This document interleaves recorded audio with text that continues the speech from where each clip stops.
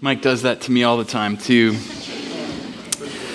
Man, I don't have time for this. This is the series we're in. Some of you guys are like, I don't have time for this. But you're here on a 3-day weekend. It's great to see you guys. Whitewater is a place you can belong before you believe, which means you don't have to believe what I believe or what people in our church believe. We just want you to have a place you can explore faith, build friendships, and learn to move toward Jesus at your own pace. I want to share something with you guys so I don't forget, but next week we have something really special. There's just a wonderful couple in our church, Brandon and Abby Wenzel, and they actually are going to be here next week. We're going to be doing an interview with them, and they're going to share what God has been doing in their life since a major event. Some of you guys have heard this and know about this, but in their life they almost lost their little daughter, Lily. And God miraculously, just in some incredible ways, saved her life. And it's just been this thing that's been happening and God's been doing in the life of our church and in their life. But they've been on the other side of this, and we just want to know what has God been doing and teaching them since all of that happened? Because life continues going on. How are they doing spiritually? What have they learned? What's God been teaching them? How's Lily? And we just thought that would be such a cool thing to do this next week. And so if you have friends that might be interested in the story of hope and God's power, I would encourage you to come on out. These are real people, and they love Jesus. So I want you guys to know about that. Why don't we pray and we'll jump right in. Heavenly Father, thank you so much that we could come here today and gather in freedom, in forgiveness, and Lord, in total grace. I just pray that would you quiet the worries and the anxious voices that can crowd our minds sometimes. Would you just quiet our heart? Would you help us to sit here and rest in you, God? I pray that you would speak to us in a way that you get our attention, Lord. And the words that are said today don't matter if there's no change. God, I pray that our hearts would be open to the change you want us to make, Lord. And so bring that freedom, bring that empowerment this morning. And we pray this in Jesus' name. Amen. So the last week we covered and started the subject of I don't have time for rest. We've done I don't have time for healing. We kicked off this series, but we thought this subject would require 2 weeks to really get into because we live in a busy and, very busy and crazy world. Psalm 127 verse 2 says this: "It's useless to rise early and go to bed late and work your worried fingers to the bone and then get up again and do it again. And then get up again and then do it again." It says it's useless to do that. Don't you know that God enjoys giving rest to those he loves? And in my life, sometimes you could look at my actions, and I know that I could be moving at such a pace.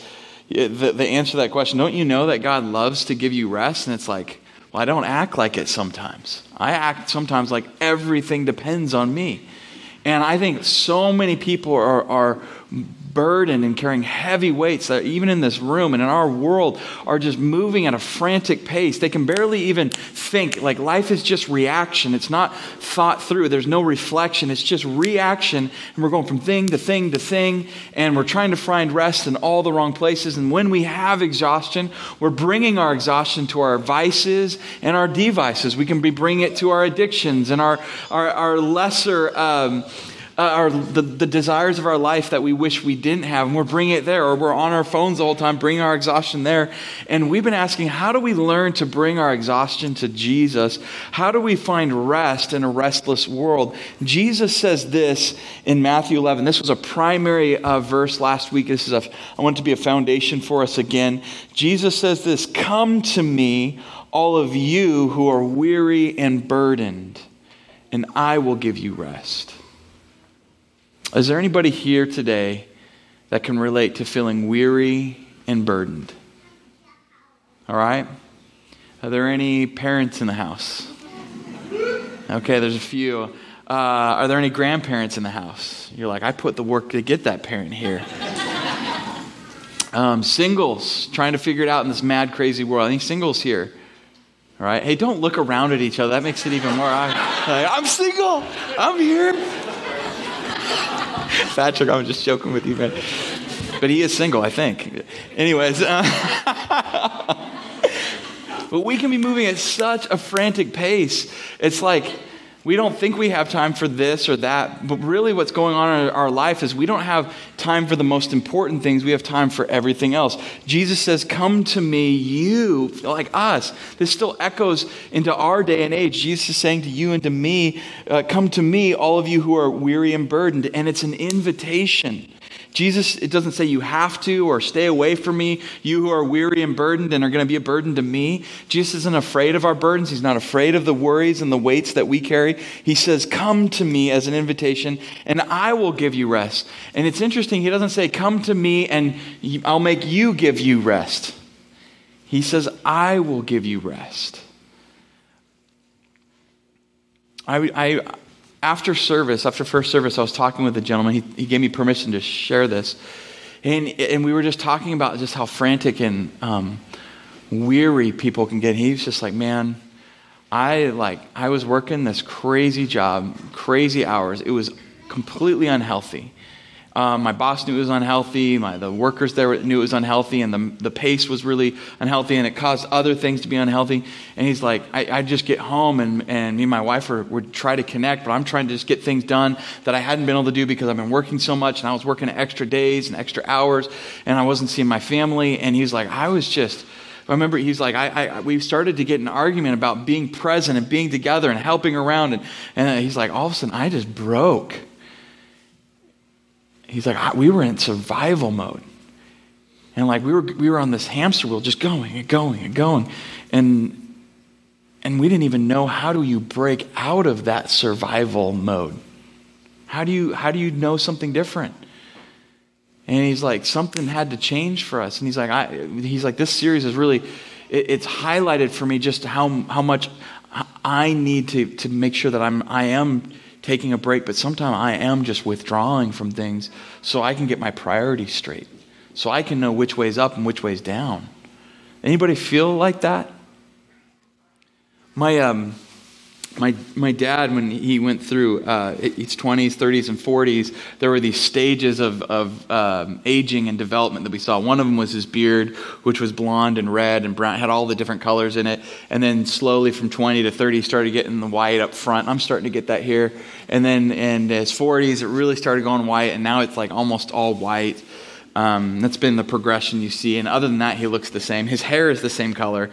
People think he dyes his hair, but he doesn't. At least he has hair. The other thing we noticed growing up with him was his snoring changed at every decade. The first decade, it was kind of like this.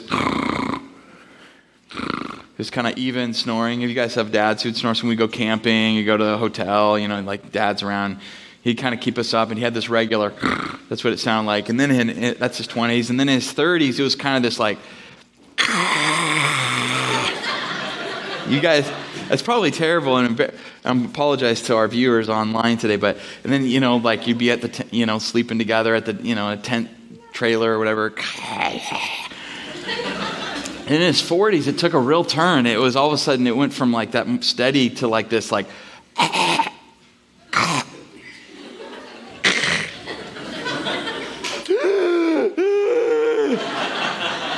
and we'd all be like, oh, Dad, are you okay? Like, what's wrong? And he'd just go back to sleep. And we'd all just be like, is he going to live? He's going to make it through the night? And we'd be in these like campsites. And we'd have tenors around us that were like listening to, and like, is this guy going to be okay? He'd be like, and they're like, oh, breathe. Are you going to be okay? Breathe. And we found out it was this thing called sleep apnea.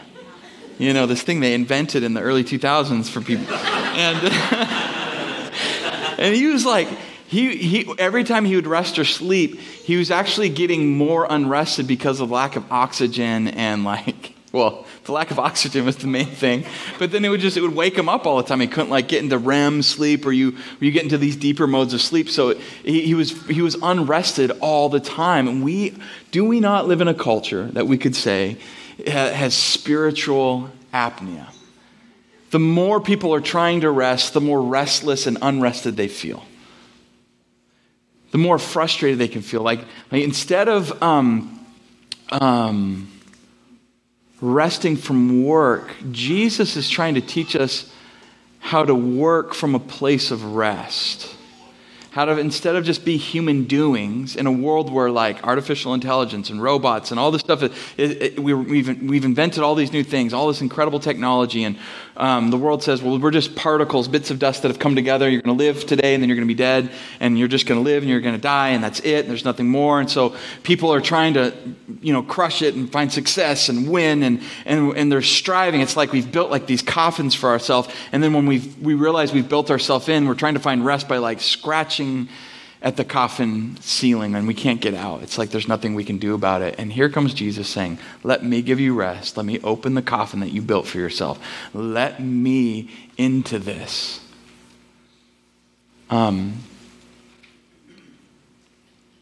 It's a challenge, isn't it? How do we not just be human doings, but become human beings in a world that wants us to look more and more like robots that don't need rest, that continue working all the time? Jesus says, come to me and I will give you rest. He's drawing on this idea of Sabbath, built into the DNA of creation. God created the world in 6 days, and on the seventh day he rested. I mentioned this last week, but I think it's worth reminding. Was God tired from all he had done? Some of you are like, well, maybe he was. Was the unending source of all life in the universe, who can think and worlds are created, was he exhausted and tired? No. Rest was enjoying creation. And we who are his creation need rest. We're not robots, like my friend Scott likes to say. We're not robots.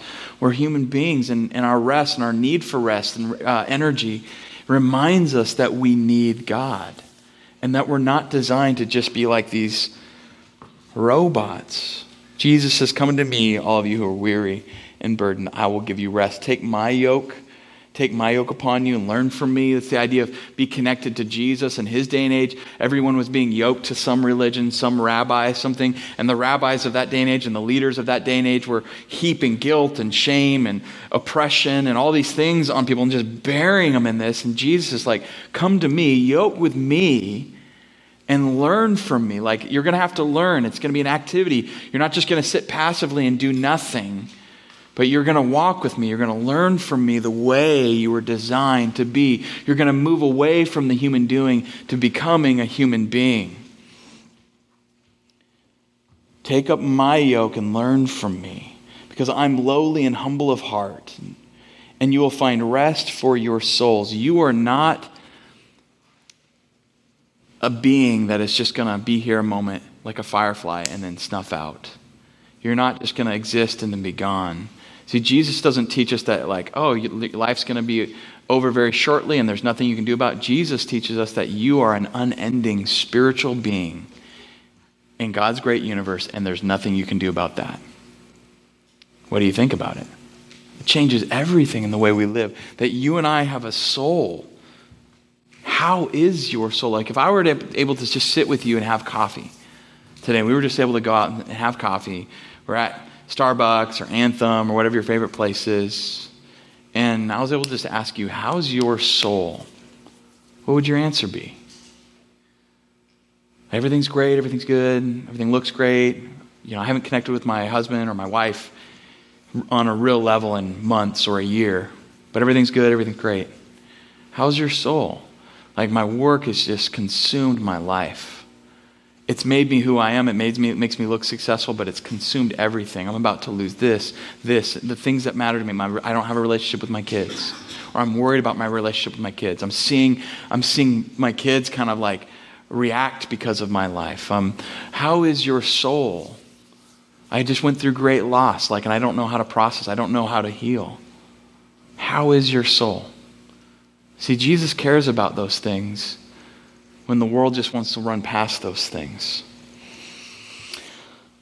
Rest in God and trust him for the rest. That's what we studied last week. Jesus is teaching us, rest in Jesus and trust him for the rest. Trust him for the rest of your worries. Trust him that you will find rest, that you will be filled in him. And so today I want to spend some brief moments on why we in our culture are so restless. We covered some big things, a divided heart, where we yoke ourselves to this religion of work and workaholism, or this religion of like just looking good for other people, or this thing in our life, workaholism, whatever it may be, or a relationship. And we divide ourselves and we divide our hearts. And so we get anxious and worried and we're restless. And Jesus says, just seek me first, seek God first. But I want to cover something that's a little different today. I want to talk a little bit about what does rest look like in our life, and then I want to give you some reasons biblically for what rest can do for your life. Sound good? I'm going to keep it very simple and practical. But the first thing is this. We didn't talk about this last week, but I think it's so important. Don't miss this. Hang with me for a moment, because it might not seem obvious at first. Jesus said this: a good tree doesn't produce bad fruit. On the other hand, a bad tree doesn't produce good fruit. For each tree is known by its own fruit. So how is a tree known? How do you know a tree? Based on its fruit, its foliage, what it produces, right? That tells you what the tree is. Are we talking about trees here? Of course we are. Everything Jesus talked about is very literal. No, we're talking about people. We're talking about our being. We're talking about our hearts, who we are. Not just what we do, not just what we say. Like, those are indications of what? What we do and what we say are indications of who we are. So Jesus goes on. He continues to teach. He says, figs aren't gathered from thorn bushes, or grapes picked from a bramble bush. A good person produces good out of the good stored up in his heart. An evil person produces evil out of the evil stored up in their heart. For his mouth speaks from the overflow of the heart. Our actions and our words speak from the overflow of what's inside. What do our actions say about us? Now, I'm going to introduce a concept to you, and then I want to read something to you. There's a concept in our culture called moral therapeutic deism. You guys familiar with this term? You're like, oh yeah, I totally get it. Call my kids that all the time. You moralistic therapeutic deist. So what that simply is it's a generation of people who have an idea that there's a God out there, a God type of thing out there, that they only need or rely on when they need him to feel morally okay and to feel emotionally okay. Other than that, they don't need God or want God in their life. And so that's the dynamic. So they believe in a God type thing that can give them what they want when they want. So many Christians, when I look at this passage that says, you'll know people by their fruit, here's what I think. Many Christians are weary and hurried and restless because they are moral therapeutic deists who use Jesus, now hone in here, who use Jesus to feel good and look good without actually becoming good. They use Jesus, they use the idea of God to feel good and look good to others without actually becoming good, because they think that as long as the fruit of their life looks good, now hone in here, they think that as long as the fruit of their life looks good, it doesn't need to taste good. But God is not fooled, and they never find rest for their souls. They think as long as the fruit of their life looks good to the world, it doesn't have to taste good. But they are never finding rest for their souls. Why would someone who's living in a fashion that we just described, which is, I think, a lot of the world we live in America, why do they never find rest for their souls? Because all of your energy gets put into, like, I got to have this fruit. Like, if you're a tree, I got to have fruit that makes it look like I'm good. And here's the thing. In our culture, we don't want, like, we might say we want vulnerability. We might say, oh, I love authenticity. But authenticity can be used as a veneer to be very disingenuous, inauthentic. Like, I love authenticity for other people. as I hide behind my layers of life and work and social media and whatever it is, these layers, we can hide behind these things. And what ends up happening is we put all this energy into like putting fake fruit to make us look like we're good trees when we're not, when we're unhealthy, and we move at an unhealthy pace. But we need to make the world see that so here's kind of what it looks like. It'll look something like, let's put the fruit of happiness. I just want to be really happy. Our country's based on that, the pursuit of life, liberty, and happiness, right? So I'm going to be happy. How many people in this room have just pursued happiness for its own sake and found that they're very happy? We live in a world where everyone's like seeking happiness in all these places, and no one's happy because happiness is not an ends into itself.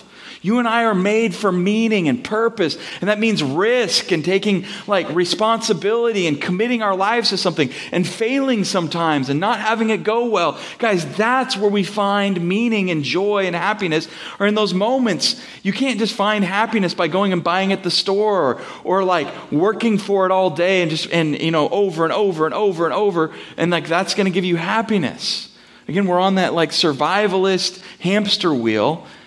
Like you and I were designed for something greater, but yet we still put like, I'm happy. Or what are some other ones that in our culture? I'm successful. I'm a successful parent.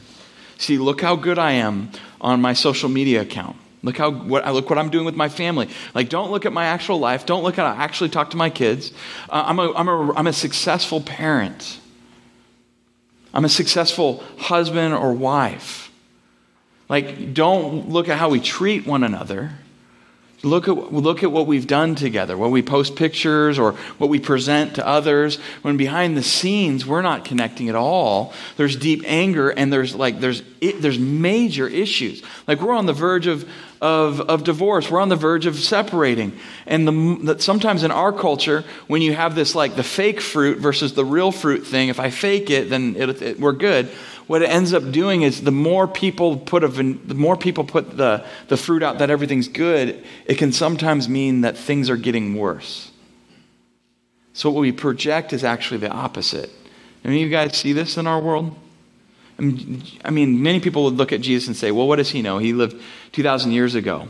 I think he still hits it pretty straight on the mark. Well, we just want the fruit to taste good, not look good. I'm a compassionate political person. I'm going to put that fruit on me. I'm a compassionate Democrat. I'm a responsible Republican. I'm a likable libertarian. Whatever your brand of fruit, but it's good, and I'm the way I'm supposed to be, and I'll show people by my comments. I'll show people by my political discussion or whatever it might be. But God sees beyond that stuff.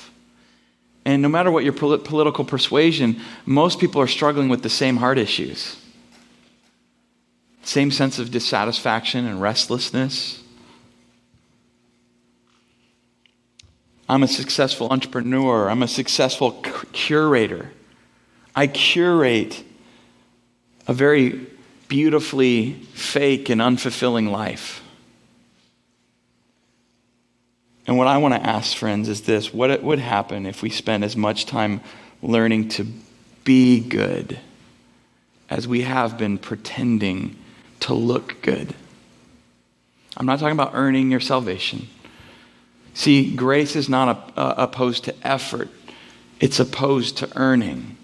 Earning is an attitude. God, Jesus, wants us to work with him, to participate with him, to grow in grace, to become like Jesus, to learn how to rest, to learn how to love, to learn how to have joy in our life. That's an active participation. What if we put more time, or as much time as we have been in faking and appearing good, to learning to be good? Pretending that we're rested, to actually being rested. See, I think if we had a church filled with people that were like, we're not going to have a veneer, we are going to live authentically, we are going to learn, we are going to fail, but we are going to grow. We're going to be a church that rests in God and trusts him for the rest. What would that do in our community if we had a church like that? What would that do in a restless, unrested, crazy world? And people come in here and they're like, wow. These people are actually are wounded people who are honest about being wounded, but they're finding healing. Wow. I can be here. Like these people they're honest with who they are before God.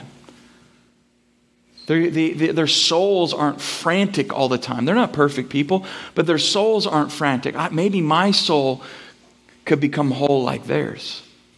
I just think it changes the game. You guys with me on this? Why would you allow the shallow expectations of the world, your desires, and the devil cheat you and people you care about from the real you? See, what happens is when we believe the lie and we do the fake fruit thing, we cheat ourselves from God's best. We're saying, God, you didn't design me good enough. I'm not who I should be. I'm not becoming who I should be. I don't like who I am, so I'm going to fake something else. And what we do is we deny the image of God in us, that he designed you as you are to be an impact in the world. Only you can be you. Nobody else can be you. And when we rest in God, we rest in who he's made us. Everything we are and everything we're not. And if you're anything like people I know on this planet, including myself, it's so easy to compare ourselves. Man, that tree looks way better than me. Those fruit over there are incredible. My fruit are just lame. And we start comparing, and we don't become the tree. We don't become the person God designed us to be, and he wants us to be given away to the world. The only person who wins when you're not you is the devil. So how do we rest? It's by remaining in him. I want to make this point quick, but I want to make it hopefully stick. John 15:5 says this. Jesus says, I am the vine, you are the branches. Who's the vine? You guys awake? Who's the vine? Jesus. Who are the branches? Us. Those who remain in me and I in them will produce much fruit. Those who remain in me and I in them will produce much fruit. Remaining, or the idea of connection. The old-fashioned term is abiding in me. Those who are connected in God and he connected to them, they remain. That's how real fruit happens. Like, you ever see a tree like that, or some kind of plant or bush, and it's like, I got to produce the pear, I got to produce it, pop! And then I got to do, pop! Like, I've never seen a tree sweating. Have you ever seen that? It's very scary. I'd be wondering about someone's state of mind if that were the case. But that's just ridiculous, right? God, producing this, I gotta just pop this fruit out. You look at a healthy plant, a healthy tree, it's just the natural outflow of health, of what the tree is. And it's like the slow, undeniable movement to fruit. And that's what God wants for you and me. And the only way that happens is when we realize, Jesus is the vine. We're the branches. We need to remain. We need to be connected to him. Do you know what abiding is, like in kind of ancient vineyard culture? So when they would plant a vineyard, they'd plant the vines that would grow. And what would happen when they would grow, the first year, if my reading and study is correct, they would cut them down to the nub. And then that whole year, they'd let them grow back. And then instead of letting them become fruitful and become fruit-bearing branches, they would cut them again, fully down to the nub, like the little stump. Again. Whole year, they would grow. And you think, okay, well, now they're going to become fruitful. Now they're going to... Nope. Third year, they would cut them again. The vine dresser would come and cut them down to the nub. It was called their abiding season. The season where they rested. And the reason they did it is they didn't use trellises in ancient times to let the vines grow. They would have to be strong enough on their own at certain times in history. So what they would do is the cutting back, the abiding, was giving them strength. They were getting stronger and stronger so that finally when they did grow, they were strong enough to hold the fruit that was coming. Now, you might be here today and this might be the one thing you take away. You might be in an abiding season. You might be missing your abiding season and God is cutting things back, or you need to cut things back and abide in him and let the sap heal and strengthen you so that you're able to hold up the fruit that God is bringing into your life. The fruit isn't there yet. God wants to bring this fruit in and through you, through the being of who you are. So you have good fruit. So you have like pears and apples, not like thistles and thorns. You have good fruit. He wants that to produce that in your life, but you're not strong enough right now. And we need to rest, abide, and remain. Amen? Also, when there would be branches that would grow up that wouldn't bear fruit, or they'd be dead branches, they would still suck the life force, like the sap, away from the other branches that were bearing fruit. And Jesus teaches that he cuts these off in us. And he teaches us when we abide and when we rest, that's what we're doing. So there might be branches in our life that we're like, this is not giving fruit that's going to last. And we need to abide. We need to remain. So rhythms of remaining. We need to divert daily. This is from Rick Warren. I love this quote. Rick says this, if we want to have rhythms of remaining, this is simply something that he uses. Divert daily, withdraw weekly, and abandon annually. Divert daily, withdraw weekly, and abandon annually. We talked last week about two practices, solitude and Sabbath. And what I want to encourage us to do is really to be intentional with these things, to separate with solitude and celebrate with Sabbath. The way I think about this is like a river. It's like a river that's flowing. Life is like a river. How many of you guys know this? It's always moving, right? It's just going crazy fast.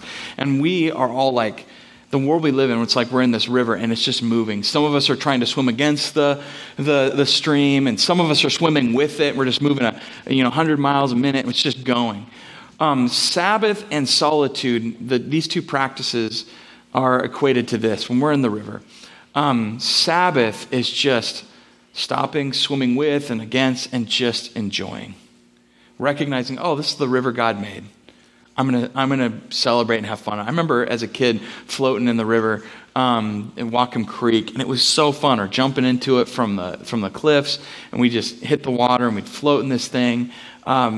It's so fun when you can just relax and enjoy.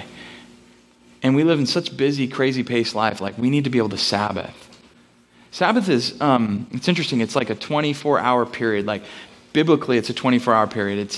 God made the heavens and the earth. He made everything we have in 6 days, and on the seventh day he rested, and he enjoyed his creation. And we were commanded in the Great Commandments to rest, to celebrate the Sabbath. Do you know God put the Sabbath next to murder and stealing and lying? Like, it's that important. And we'll treat it like, these other ones are important, but rest isn't. God knows that we need to rest in him, to remind ourselves that we've been in this river, it's crazy, it's moving fast, and we need to enjoy God. And rest might look like going to the beach. It might look like going on a hike. It might look like taking a nap. It might look like, flying down a water slide with your kids, or I don't know what rest is for you, but it's a change of pace. And at the end of it and during it, you're able to say, wow, God, thank you. Wow, God, thank you. And the ancient Hebrews and in Jesus' time, they would celebrate Sabbath as a 24-hour period, like from Friday night to Saturday night. And Christians picked that up, from Saturday night to Sunday night. It was Sabbath. It's time to rest and relax and recreate with your family. And I want to encourage you to take time. Like, for me, since I preach and we work as a family, and on Sundays, we're trying to build in Sabbath as Friday night to Saturday. And there's some areas we're still growing in, but man, we've been doing it. And I know when we do it, it's amazing. And when we do it, we teach our kids. What's the difference between telling your kids, you should do this, you should rest, you should do that, and showing them this is what we do? Discipleship, the way of Jesus, is more caught than just taught. Like Jesus said, you can just talk about fruit, or you can actually be about fruit. And for us, we're trying to get better at this in our family. And what would it look like for our church if we said, we're going to set Sabbath. We're going to celebrate it. And the natural tendency in our day and age is to say, we're going to take away from God. We're going to take away, so we can rest. We're going to take away God time, and because we don't want to take away me time and my time. And that's killing us. We are saying we are so busy God, that I can cut more out of you and worship of you out of my schedule. No, friends. God wants us to have time with him and to Sabbath. It's like the Sabbath prepares us to be able to hear from God. Those of us who want to hear from God and have moments with God and live our life for God and prioritize around God, how can we do that if we don't take time to Sabbath and break and realize how crazy this world is, and to take a break and say, God, you're amazing. Thank you. Speak to me. It's like our ears slowly open up and our eyes open up as we Sabbath. So what I want to encourage you is to, with your family, with your friends, if you're single, with your group, with your spiritual family, your community group, is to schedule out a weekly 24-hour period where you Sabbath. What does that look like for you? What does Sabbath look like for you? Everyone's different in here. What does it look like for you? Where you can say, wow, God, you're incredible. Have joy, and you can be human again. Solitude. I'll just spend a moment on this. Solitude is getting out of the river. You've been swimming against the stream. You've been swimming with it. You've been doing all kinds of stuff. You're busy. You're focused. You've got all kinds of things you're trying to accomplish with your life. And solitude is getting out of the river, going to a mountain, going to a cabin, going to a lakeside, and just being alone. And have you ever felt like, I need to be doing something, I need to be going, I need to have the plan, I need to be reading a book. Solitude, separation with solitude is learning to not have an agenda. So you can just break away and realize that feeling of we were talking about it as withdrawals in our staff. It's like you have these withdrawals from doing and having and achieving and relating and talking and hearing and just silence. Those withdrawals are control leaving the body. Those withdrawals are you realizing your motivations, your selfishness, your addictions, your compulsions, and giving it to God. I can't be alone. I can never be alone. I need to be around people. I have to achieve. All of a sudden, oh wait, God has achieved. I am not God, and God will take care of things without me. The world doesn't spin around without me there. The world is going to be fine. I'm not alone when I'm with God. It's okay for me to be here with him. And we slow down, we get out of the river, and we see how fast the river has been moving. We realize how exhausted we are. We breathe so that we can get back in. And we're not afraid of the people we were afraid of. We're not afraid of not achieving what we had to achieve. And we can live life with God in a powerful way. Amen? All right, let me close with these thoughts for you. This is Psalms 23. You can get your notes out and just follow this. These are reasons for rest. Reasons for rest. Imagine this before I read this, imagine our church, if you took this month and you scheduled out Sabbath once a week, 24-hour period of time. Here's our Sabbath. It's a Saturday, maybe it's a Wednesday, maybe it's Sunday for you, and there's worship time, and there's time where you just this is rest. Imagine what that would happen in our church. Imagine what your summer would look like. What happens in summer in America? I can't wait to rest. Then we get to the end of summer and we say to everybody, I'm so rested. No, I'm so tired, right? If we start learning how to rest now, you will be able to rest this summer. That's a good gift. You're welcome. It's hard, isn't it? All right, so here we go. I'm going to finish with this. Rest relates. Rest relates. This is when we rest in God. The Lord is my shepherd, David writes. I have all that I need. Rest puts us in a trusting relationship with God that he will take care of us and give us what we need. Rest recreates. It recreates us. He lets me rest in green meadows. He leads me beside peaceful streams. What do we need for spiritual health? Dallas Willard says this: you must ruthlessly eliminate hurry from your life. For hurry, get this, hurry is the great enemy of the spiritual life in our world today. Hurry is the enemy of love, you could say. Hurry kills love for God and love for people because love requires time and hurry doesn't have time. Rest renews us. It renews us. and it restores us. Verse 3, he renews my strength. Who renews our strength? You, me. Jesus does. God does. Rest redirects us. This is important to me. He guides me along the right paths, bringing honor to his name. Not my name, not your name, to his name. When we've gotten off the path, when we've gotten off the right priorities in our life, rest redirects us to what's most important. And then rest resists. Even when I walk through the darkest valley, I will not be afraid, for you are close beside me. Your rod and your staff protect and comfort me.